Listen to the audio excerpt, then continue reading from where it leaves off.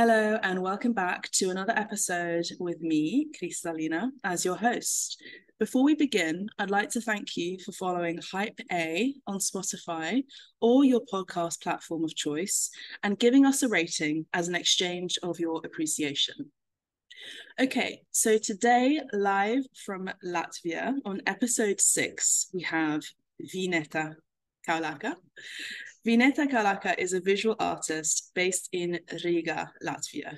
She studied at the Art Academy of Latvia, at the Humboldt State University in the US, and the Berlin University of the Arts, Berlin, Germany.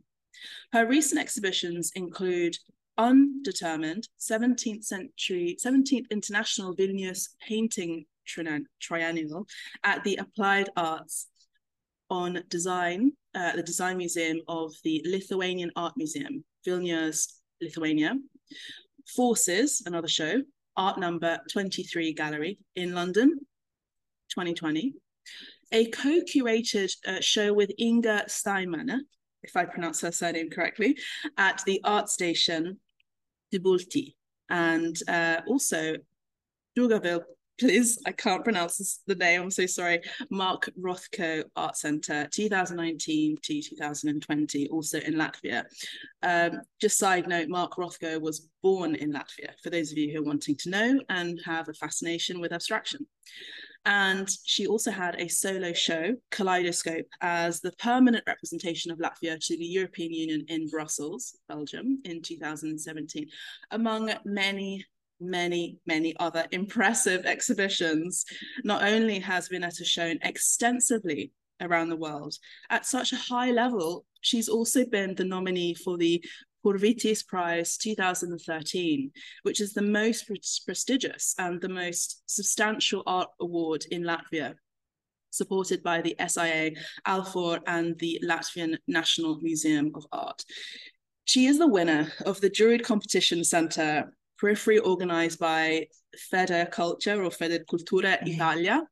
She's been awarded numerous scholarships, including Brazier's International Artist Workshop and Arts Council England's International Fellowship in the UK, Art Hub Artist Residency, Abu Dhabi in the UAE, the Irish Museum of Modern Art Residency Programme in Dublin, Ireland, Triangle Artist Workshop, New York, Site International des Arts Residency in Paris and France, RAID Projects Artist Residency, Los Angeles, USA, and has received multiple bursaries from the State Cultural Capital Foundation.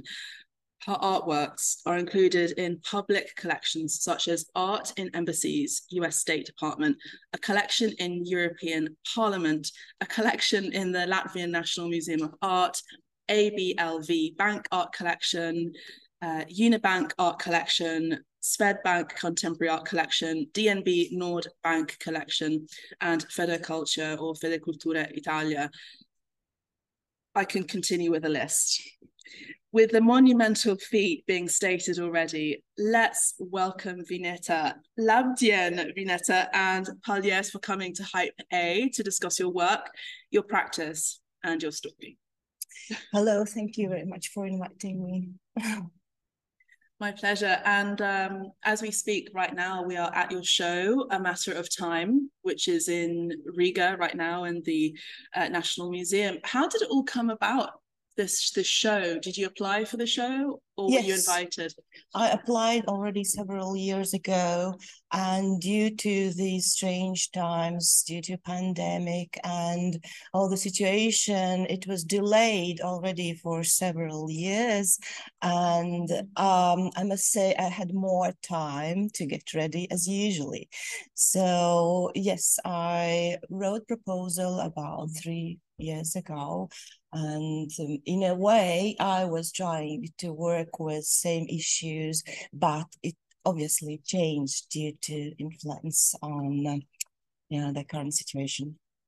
Yeah, I mean, I think we were talking about it at the after party, weren't we, about having an exhibition during a pandemic is always a very surreal experience, isn't it? Because we were talking about how people don't turn up to our shows because there are lockdowns, and it's a horrible sensation, isn't it, when you've worked so hard towards something that you can't show to people.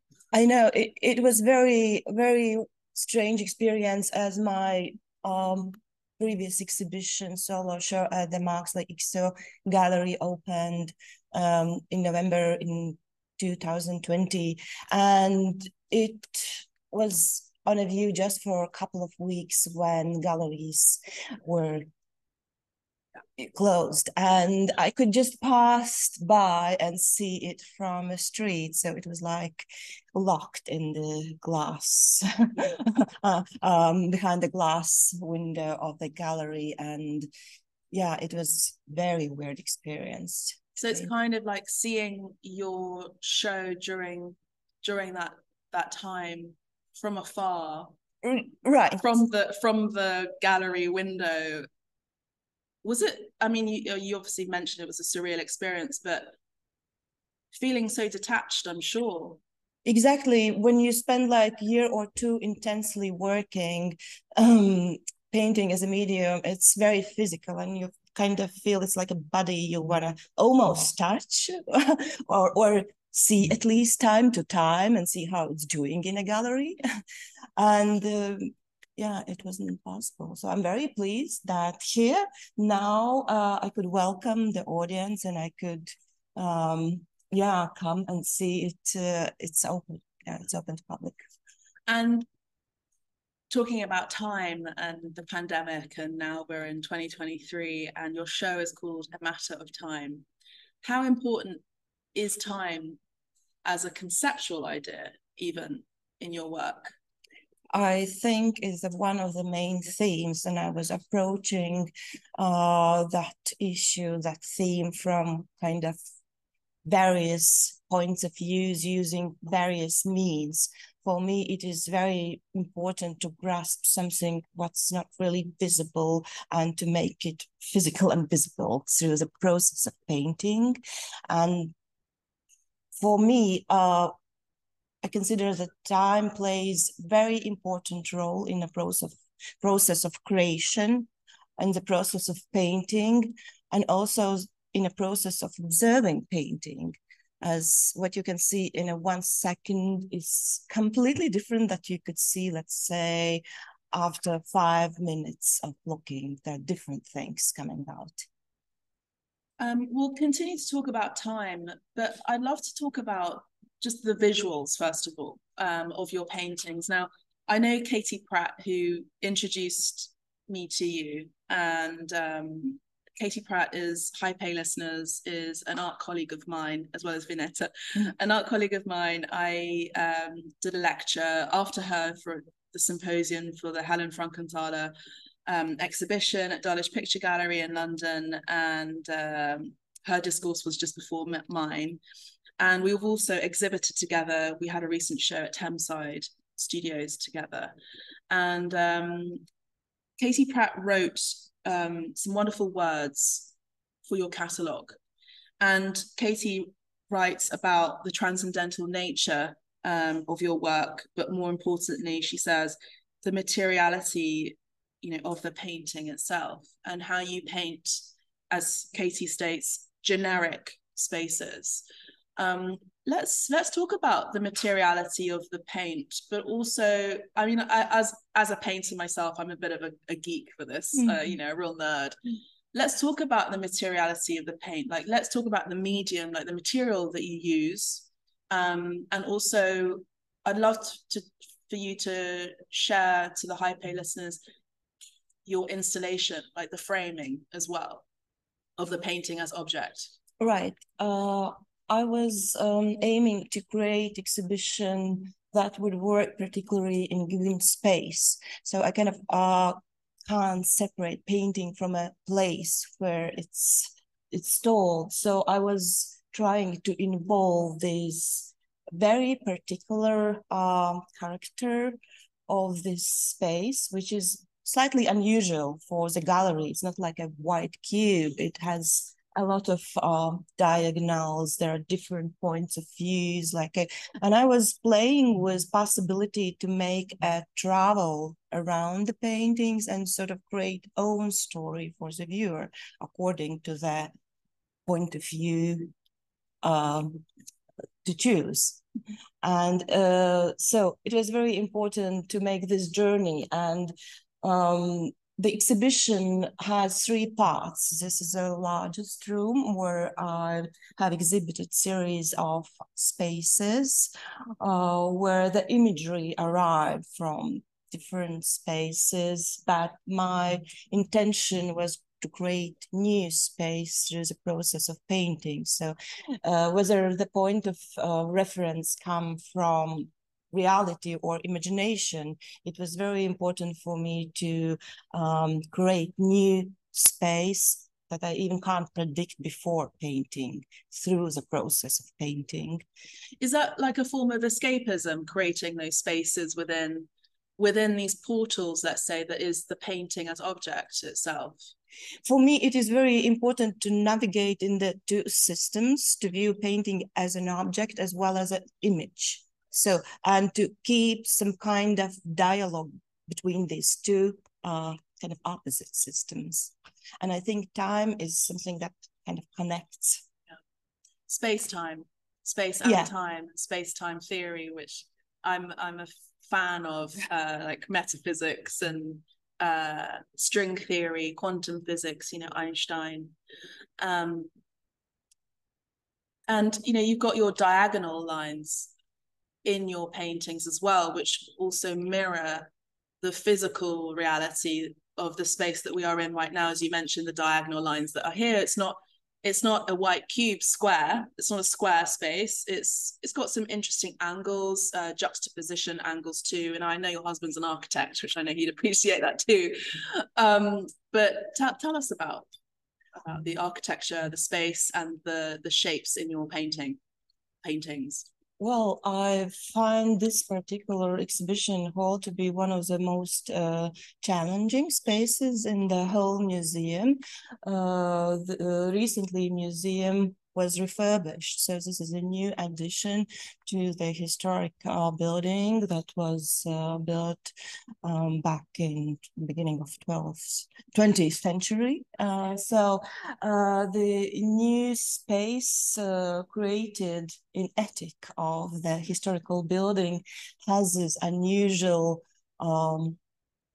lines for the gallery. It's very active itself. And in a way, I didn't want to compete with the space, but I wanted to sort of play with it, using rhythm or kind of motifs that could make a dialogue somehow to the actual space. And you also mentioned during the opening night about, you know, your appreciation of architecture and space where it's a space where movement takes place, right? Where people come in and out, perceive with their eyes. And you mentioned, I think, in your catalogue about perception, your eyes being the center, right? Exactly. I think we can't separate ourselves from the eye movement or body movement. And it takes part in the process of painting as well as in the process of viewing. So I'm very much interested in the issue of perception itself.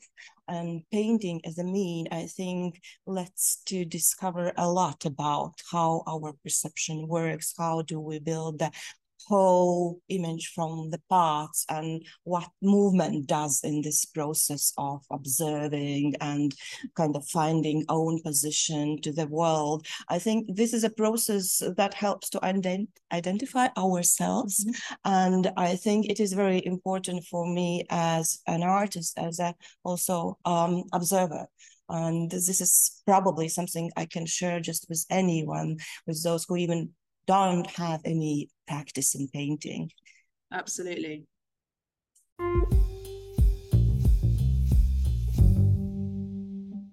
And of course, how you've installed the paintings as well. Speaking about movement, you know, you've got some lovely visitors right now that have walked into the gallery space, by the way, hi pay listeners. They're looking around, they're moving around the works, there's spaces around the paintings. Tell us more about this perception, about movement perception, because, you know, every place that we physically move to, every location we move to, we have a new perception. of the thing that we're looking at, the object of our desire even. Tell us about the installation. I wanted to create installation that would invite the viewer to make a journey. So it's not visible, like the whole exhibition is not visible from one particular point. You have to travel to see it from various points of views, and according to the location, the show would sort of make another like dimension, even dimension.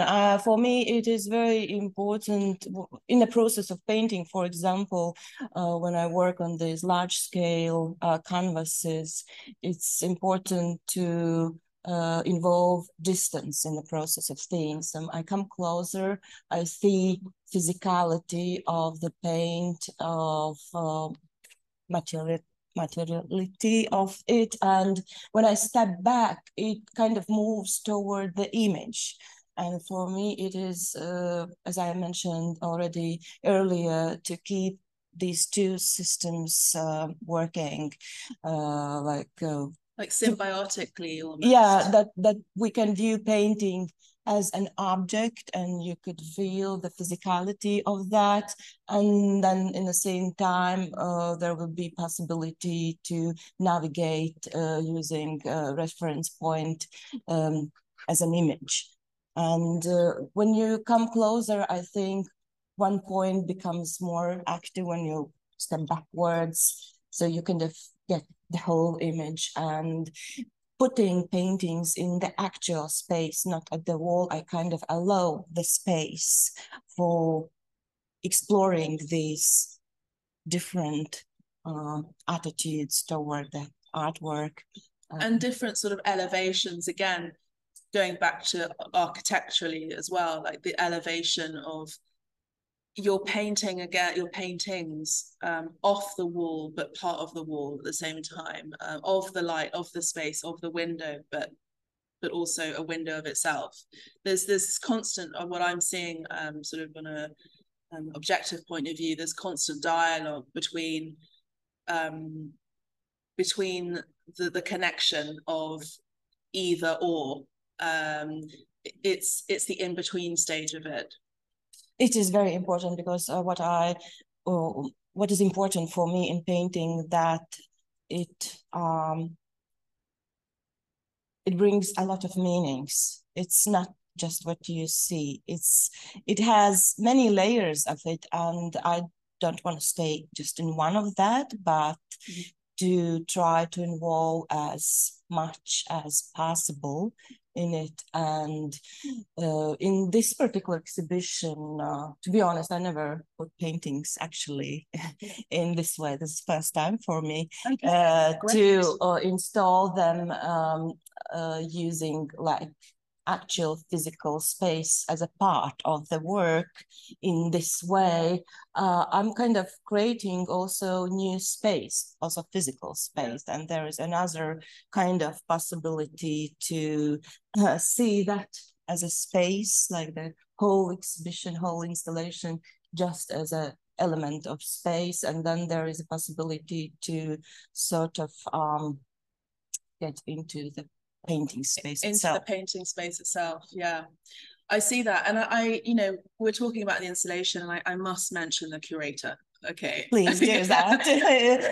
I must mention Elita Ansone. Is that how you say her surname? Yes. Elita Ansone, Hype listeners, is the curator for the show, A Matter of Time. And, she also speaks about this connection between space and time, and space-time.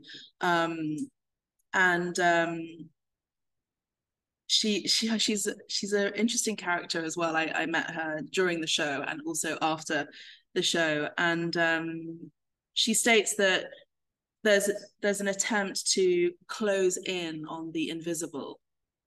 True. Right? Yeah. And so is that something that she perceived naturally herself, let's say as participant, as the audience, or did she perceive that let's say meaning through conversation with you?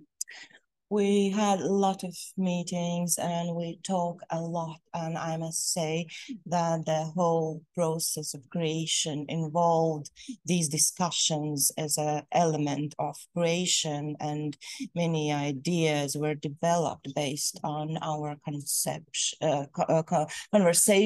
And I can't really separate now the final result and concept of the conversations we had during the process. And during due to delay of the show, we had even longer period of time of communicating and talking and kind of organizing the exhibition. Yeah, and talking about ideas and yeah, and somehow it kind of grew naturally out of that. So it wasn't like kind of fixed. Yeah. And again, it's very in keeping with the story behind the painting as well, and the idea behind your show as well. There isn't like one fixed, determined space or way to look at the work. No. I feel like that correlates somehow the journey up to the upcoming show, which is now, and to the actual, the process of conversation and coming to. It's amazing how art imitates life. Really, it doesn't. I see it over and over again.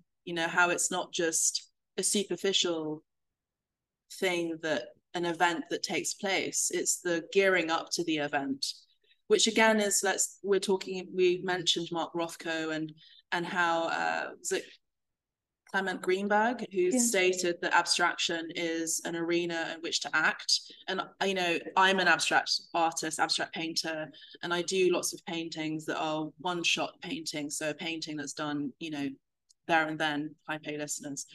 And again, it just feels like this is also a dialogue between the in-between, a dialogue between action, inaction. It's very yogic, actually, like yoga, very yogic. Again, that spiritual aspect of the in-between, the non-fixed space, the transient as well, and representation and non-representation, right, which is visible, non-visible, and abstraction, almost too. How do you feel about people maybe perceiving your work as representative or abstract? For me, I think both elements are important, and I think in the process of creation, I use like all my previous experiences and all my knowledge. I can't really separate myself, and during the process of developing my own vocabulary, I went through various stages, and there was a period after when I returned back from my studies in the United States. There were like about 5-year period when I was doing painting just using abstract vocabulary, just excluding any representative elements out of that. And I think now when you can obviously find the reference point that might lead you thinking that it's just about representation, I still try to maintain a sort of approach that involves attitude towards painting, including all elements in the same time. I see that definitely, that going back to the materiality aspect as well. So high pay listeners, if you have the chance to see Vineta's work globally, get the chance to see it, because there are two modes, I would say, of seeing it from afar, but also close up. And when you get really close to the paintings, you really see the materiality of the oil paint. Yes, of course. Oil paint, and you see the thickness of the application of the paint as object as well, but also you see the movement of the artist's body using the brush. So you see the sort of gestural lines of the brush, and again, there's that movement, there's that aliveness with the paintings. It's like they are alive in their own entity. It's like they've always been, you know. I love that sense. Thank you. Precious words. Really, thank you. I think the most important thing is to make them alive, and it's not easy thing. It's a real talent, it's a real skill. And again, just going back to Rothko as well, like this is something that he was really known for, that and the energy of breath and breathing in his work, like through certain painterly techniques and using the brush and the softening of the chiaroscuro of the brush, of the tones. And I maybe, do you think that's also maybe something, a cultural appreciation too, that subconsciously this is a universal aspect in Latvia of painters? Or how, because I know you also study at, you know, the academy just around the corner from here. Yes, that's I started as most of the artists start their artist careers. At first it's art school and then art academy, but I had a chance to go to study abroad, and I think it made a huge influence to the way how I work and how I think, and it was a really great opportunity. So I can't really say that I can reflect sort of particular type of artist in Latvia. I feel I might have probably some kind of adopted other ways, especially in the States as well.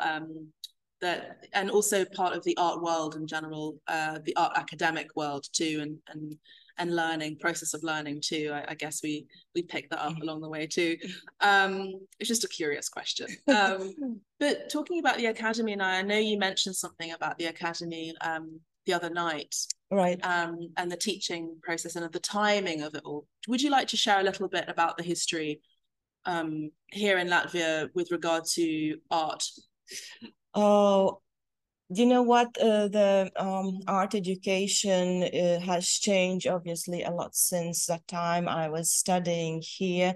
But I think what might be sort of unique that we have only one art academy, so there's not much choice for art students to decide where to go. And usually in these days, young artists are making decision between whether should apply to art academy or to go to study abroad. At that time when I was student, it was not such an obvious choice, and I think I was very lucky and honored a chance to study, as I got like full scholarship for my studies in America. It wasn't an easy thing to do at that time. Quite an achievement. Yeah, as Latvia, you know, it's you know, we regained our freedom just back in the beginning of 90s, and it was very difficult period of time economically, politically, and we had to deal with problems that are probably already sort of sorted out in more established countries. And for artists, it means even more you know, more effort, yeah. And for those who have no idea about the history of Latvia and or the Soviet Union, because Hype is a global podcast, how could you, let's say, share some more knowledge about the history of the Soviet countries in particular, or how that impacted, even outside of the art world, how that impacted civilization? Hugely. If we wouldn't be part of Soviet Union these years, we've been a different country at all.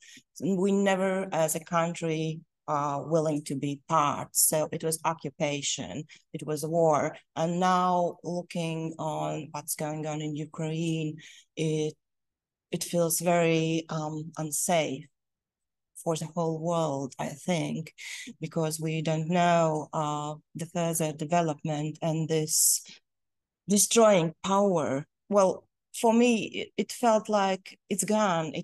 Soviet Union and all that belongs to the past, and what happens now in Ukraine remind that it's still alive. And I think we all have to help to prevent things to happen that we already have experienced in past. When Latvia were occupied, many talented people, artists, intelligence, wealthy people were sent to Siberia, where they died, including also members of my family. It's very... For no reason? For no reason, just not accepting this brutal power. And if we wouldn't regain freedom back in 90s, for example, as an art student, I never could manage to go to study abroad. It was forbidden, really. And only with cooperation with KGB, you could go somewhere outside Iron Curtain.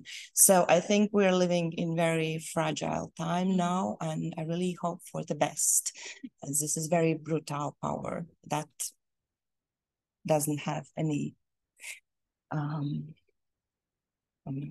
connection with your beliefs. Yes. And I guess a lot of the beliefs of many Latvians as well, and Russians who live here, who believe in a free and freedom. And I know that Latvia is part of NATO, and I want to say as well, Hype listeners, come and visit Riga. It's such a beautiful city, and Riga is part of UNESCO as well, and it's very European, I would say. Like, I mean, it is part of Europe, but it's very European, and like going out for drinks and conversing, and culture is so rich, and I just also want to say, for many Hype listeners who have been used to seeing art, let's say in New York or like in London and Paris, there are other centers of art, and I think that's the dialogue that we're also having here, is this kind of cross-pollination, cross-appreciation, and it's one world, right? It's one world. It's not different worlds, not third world, not second world. It's one world where we're all having a conversation about wanting the same things, which is freedom of expression, right? Oh, got deep there, deep, and I've got chills. So what does success mean to you? Big question. Okay, very big question. To be honest, I never think about that, really.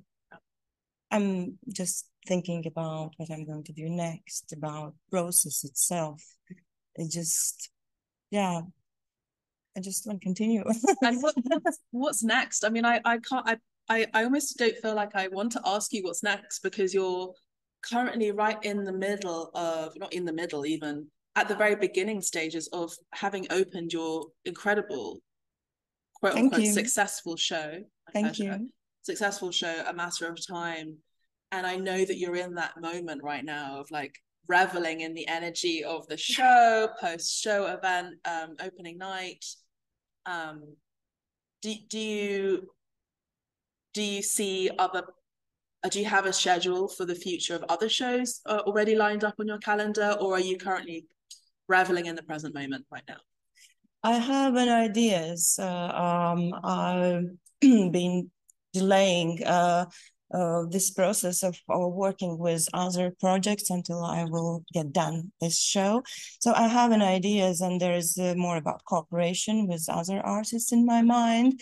But now I want to make, I just want to sort of assess of what happened here, and sort of learn something through this process of making the exhibition, and then to create new step for further project. So I'm this process of this transition from one show and moving towards next. and I can't say more about that at the moment. So yeah, it's exciting. It is, yeah, it is a journey. I think it's Yeah. the whole thing. It's about journey and art itself. It's about like when you're making show, you are kind of moving towards something else, and you don't know exactly what that is until you haven't done it. Mm-hmm. Some momentum. Yes. I agree, and I feel that with my work actually as an artist, how one painting informs another, one show informs another show. I'd love to hear about what's next, and who knows, maybe we can collaborate together, maybe even with Katie. You know, I had a show with Katie, and she invited me to be part of this incredible show, and I was very honored, you know, and you just never know what can happen next. You know, I'm open to it if you are with me. We'll see what happens. And I think it's always important and interesting how one conversation can lead to another conversation. Exactly. What are you reading right now? Are you reading something like specific that's really impacted your work, or that you have read that's been very impactful in your work, or something you've watched on television or like on Netflix, or music that you've listened to? What's out there that's kind of currently, you know, the top of your mind, let's say? There are books piled on my shelf. Prepared for reading, but honestly, I must say that I was in a kind of tunnel of information. I was just here and excluded anything else. So totally. And it's so interesting because the two times that I've met you, you've been wearing black. Oh yeah, we didn't have a chance to meet yesterday. I didn't wear black yesterday. Yeah, but there was a white skirt for the opening. Like, how important is color in your paintings and your works? Because I see that there is a lot of warm tones to your work, but also very cool tones. So warm tones being that orange, like cadmium orange, and red, cadmium red, and then you've also got these blue silvers as well in other paintings. Tell us about how important color, and particularly light vibration, is important in your paintings, please. Well, I can't really separate color from light, obviously. And choosing color, like each color, it kind of opens different doors to the way to achieve kind of feeling of light. And I choose the range of color is chosen quite intuitively. So it's more about kind of emotional state, less than kind of particular image. It's kind of intensity that probably I felt during the process of creation this particular exhibition. So it is intense, probably more intense regarding a scale of color compared to my previous work. And probably it relates to this period of time of creating the show, as there's been times when you kind of have to keep in balance the world and the inner world, and it requires a lot of strength, and the color itself kind of helped me to reach that kind of that frequency and that depth, yes, even as well, that mood, that feeling. Yeah, it's amazing how color does that. I'm also a huge colorist, and interestingly, one of my favorite colors, high pay listeners, is orange, and there's a plethora of orange in Vineta's work, which I just visually is food for my eyes. But again, it's again that dialogue between warm and cold, hot and cold as well. It's painting, you know, there are always dialogue. In a painting, the one color doesn't exist. It's all about dialogue. And as soon as you add just point to the whole painting of other color, it changes the whole. So, and this is a kind of way of creation and way of maintaining dialogue with painting in this process. And you look like you're having a lot of fun when you're painting, because it looks like you've enjoyed it. You know, is that yeah, there is enjoyable part, and then there is a part where I'm probably fighting. I don't know whether it was myself or painting, but there is some kind of element of dealing with ideas or some kind of you know, what you have in your mind and then what comes out physically. And also, the other night we were talking about, after the private view, we were walking through the park, and we spotted the sunset. It was so gorgeous, remember? And that orange of the sun just hitting against the Radisson Hotel glass, which is so emblematic of your work, I thought. And I mentioned it to you as well. And how much you appreciate light, and how you were talking about your studio during the winter months, painting with not very much light here in Latvia, you know, winter months. Tell us about that briefly. Latvia is located in Northern Europe, and light is very precious. During winter, you know, and daylight ends probably at 4, and it is so painful, as for painting daylight is a kind of best source. Well, I do use artificial light time to time as well if I need to finish the work, and but during summertime we appreciate light a lot. And this particular gallery, it's kind of, you know, place that light is part of it. It's not just space, but it is light that defines the space. It's ethic. It has this one wall, glass wall, that kind of invites light to be one of the players in the show. Absolutely. And let's just talk about the commerciality of your paintings, shall we?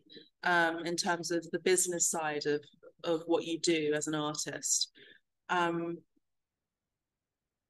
Do you have, I mean, I don't see here, but do you tend to have like a price list of your paintings for people who are interested in purchasing your work from the museum, from a show, or is it already, you have a list of people who already have, you know, locked in that they want to buy X, Y, and Z paintings?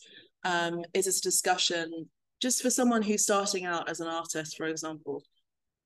How would you describe how you make money out of your work? Well, to be honest, this show in museum is it's not commercial at all. It's more like representation of ideas I'm working with, and the main thing was to convey these ideas in best possible way, and that was my aim.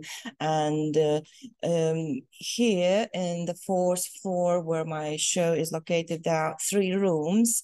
The one is the largest exhibition room, where I put series of painting about space, and then there's 2 other smaller rooms, and in one room I even created work on a site, as the particular space kind of invited almost to make a spatial drawing using transparency of the ground and lines that kind of shines through the surface. And this spatial drawing is just, you know, I don't know how long time it will actually exist, as you kind of can walk on it carefully. Yeah. So this is kind of different to compared to shows in commercial gallery,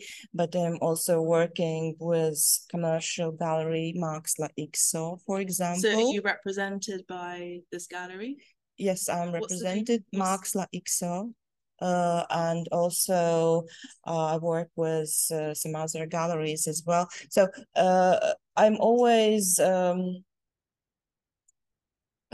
when I'm making show, in a way, I don't think about that part of the life. But as an artist, of course, I have to somehow find a way how to generate funding or how to support my practice. And then you apply for funding as well, and grants and scholarships and things like that too. Yeah, so I combine these approaches as it is very important just to find a way how to keep working. Agreed. And the reason why I asked that is because there are people who are wanting to get into the art world on high pay, not just the art world, but in the arts in general. And we're here to have that conversation as well, like transparency, if like you have multiple ways of making money as an artist. As we mentioned or insinuated, through grants, scholarships, patronage as well, and then also having private representation from a gallery will obviously make the sales where they work towards the PR and the they have a client list themselves where the artist doesn't have to push for that. But again, it sounds like you have that continued conversation internally that is expressed outwardly between public and private, between in and out, as an artist, like private space being the museum, right, free of charge usually, and then the private space free of charge, but then there is a different taste to it, let's say. Who would be your 3 inspirational people in general? It doesn't have to just be in art, but 3 inspirational people that have really shaped your life. In any other place or time, I might name 3 different people, but for me, it was very thrilling moment yesterday when I had a chance to meet painter Vineta. And I think when I was young art student in United States, and when I saw her work in San Francisco Museum of Modern Art, it was striking. And I could name her, but if it's only, there are much more than 3, obviously. What was the name of your first person? What's her name again? Vineta. How do you write that? J. Well, I will write it down and then. High pay. Well, she's a well-known American Latvian painter. I'm sure you. And recently, like last Friday night, Vineta and Gerhard Richter had big show opening in Hamburg. So amazing. So Vineta is writing down the name of the artist so we can share on the podcast. So she had a big show with Gerhard Richter in Hamburg. So, and and when I was really young, as I started to attend art school at the age of 11, so it's really a young age. Very young. 11 years old at art school, people. That's amazing. And I think many artists influenced me, but there is an artist who still influences, and I was fascinated just to discover. It's Vermeer. And I also was happy to see his show in Rome a couple of years ago, knowing how few paintings remain after his death. So rare. Yeah, and he's also someone that looks at light. Yes, and my first encounter was just looking at the art books, and I was just so astonished to see the miniature size of them in reality, as it kind of the space and light in his work made you think that there are spacious. Yeah, really big spaces. If you don't look at the details and the dimensions of the work. I find that with Salvador Dali's work as well. Dali's paintings are so small in real life, but we think from books they're quite big, but they're so detailed as well. And let's name Laurie Anderson as the third person, as she is just fascinating artist and personality, and yeah, I still love her over the years, and used to listen music in my studio, and but I could keep going on and on, but if I should name three, then let's fix it. Cool. Thank you for sharing that. And for someone who's starting out as a painter, as an artist, what kind of tips would you give them? What kind of like advice? If you could give three important tips.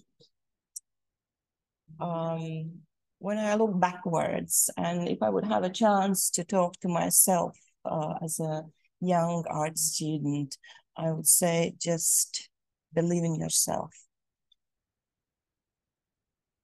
Yeah. Most important thing, and follow your intuition, follow your sort of inner feelings, and trust yourself. It's very important, because I think for me it took a long time to really to learn how important is to trust yourself, not to look to people you consider to be authorities, or someone who influences, or teachers, or but just trust yourself. Yeah.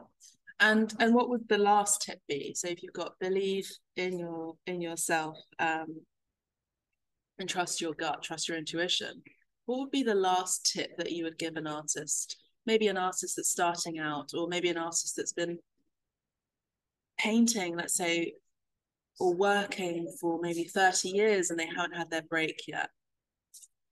Oh, yeah. Those are big questions, but yeah, because sometimes people can get lost in continuing to do the thing, they can get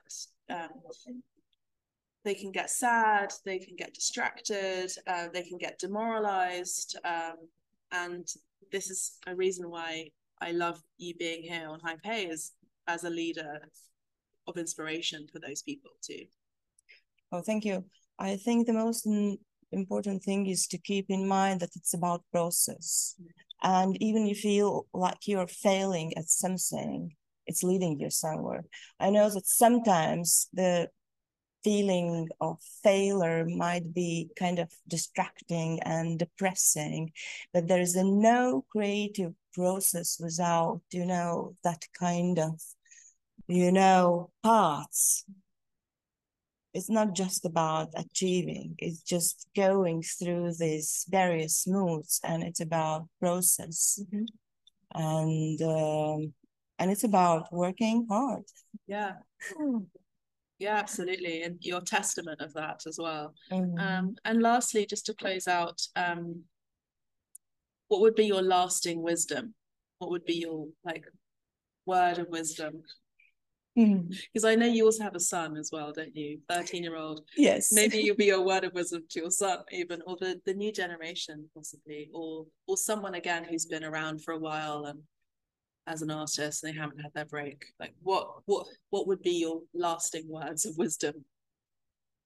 Please. Just finding your own way. Just keep going and finding your own way, and that will lead you where you actually have to go. And beautiful. And so where can the High Pay listeners listen to you speak more or find your work? I mean, you have a website as well, but also you have this show and you have potentially other shows coming forward. Where can they find your work? Right at the moment, the show is on a view until 6th of August at the Latvian National Museum of Art. And just around the corner, there is a gallery, Max Leixo, who represents me. And I'm working also with other galleries. And the website, I need to make last updates. But yeah, you can find me through the website as well. And yeah, and on Instagram as well. I think Instagram and Facebook, and I'm on social media, yes. Yeah. Oh my goodness. Vineta, it's been an absolute pleasure having you here on High Pay. It's really been a dream, to be honest. I've been an admirer of your work from afar. And thank you. and as a fellow artist, I appreciate the work that you put in, and I see your light, and I see your representation yourself out in the world. And it's been an absolute pleasure being invited to your show, your opening night, and for you being here on High Pay. It's been a real thrill, a real joy, and I really do. I do believe that the High Pay listeners are really going to enjoy this episode so much. So thank you so much, Paliers, so much. Thank you so much. It's true honor, pleasure for me to be here. Thank you. Well, that's it. That's all for now, High Pay listeners, for this episode. I do hope you have enjoyed it as much as I have enjoyed it, and Vineta has enjoyed it. Let us know by rating this episode. You will find 5 stars on your podcast platform of choice, where you can rate our podcast from 1 to 5 stars. So make sure to rate us on Spotify, Amazon Music, Google Podcasts, wherever you get your favorite podcasts, really. Follow our podcast, Hype A, and follow us on Instagram as well at Hype A Voices to be in the know of what's coming up. And if you'd like to support Hype A through sponsorship, if you'd like to advertise your service or product or brand, you can contact us at Hype A Voices on Instagram. That's Hype A Voices on Instagram. So get turned on and tuned in every Thursday. See you next Thursday with another inspirational guest. Ciao for now.